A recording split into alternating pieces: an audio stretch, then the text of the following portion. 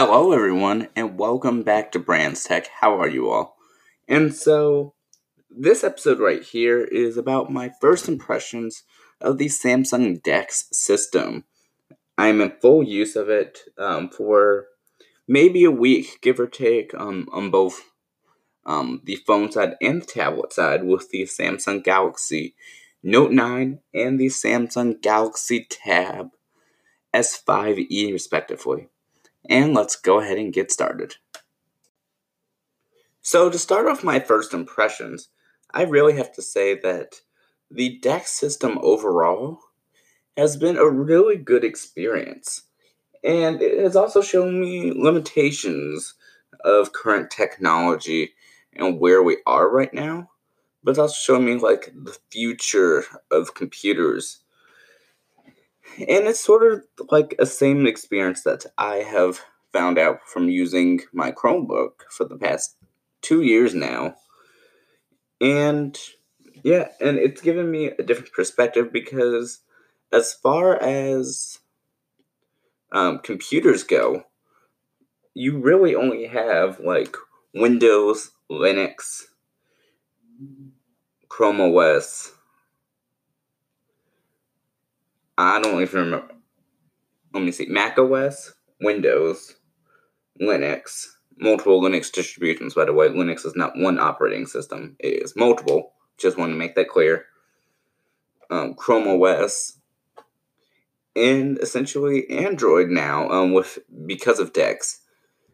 And so, to me, being able to look at all of this, there's not really that many options as far as what they call futuristic computers besides the Chromebooks. And so, with this DeX system on top of Android using Samsung Experience, it just seems to me like a more futuristic operating system, and give me a more balanced perspective than just Chrome OS or what the HP Stream computers had with Windows 8.1 with Bing. And yeah, and so I'm sure you're probably wondering, so what does all of this mean? And I'm about to get to that right now. So when pulling up Samsung DeX, the first thing that you see is almost like a mix between Chrome OS and Windows. And so it essentially has everything that you could need all laid out for you. On the left side, you have essentially the three main Android buttons, the recent apps, home, and then back. As long as the app drawer. And then on the right side, you have, just like Windows, you have a notification dock with all your settings. And so, overall, it's really familiar if you are a Windows user as far as the interface goes. However, as far as Chrome OS goes, it seems to have the same sort of integration, meaning that everything is made to be mobile first and internet first, but it can rely on the backstore of Android applications in order to be able to fill the void between a thin server, a thin access client, and a computer. And what I mean by this is that it can do more than just the internet. It can do essentially everything that your phone or tablet can natively do, but just in a more computer-like fashion. And it's really coming to show that in modern times, everything, like for example, a television is not really a television. It's more probably equivalent to your phone than it is a television from 20 years ago. A laptop of 20 years ago and a tablet, well, not 20, but 10, they are vastly different, as everything is more so a device now than it was before.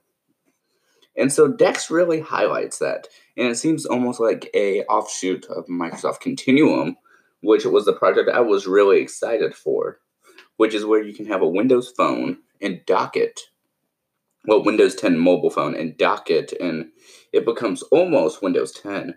And this is what I'm seeing here, and I truly believe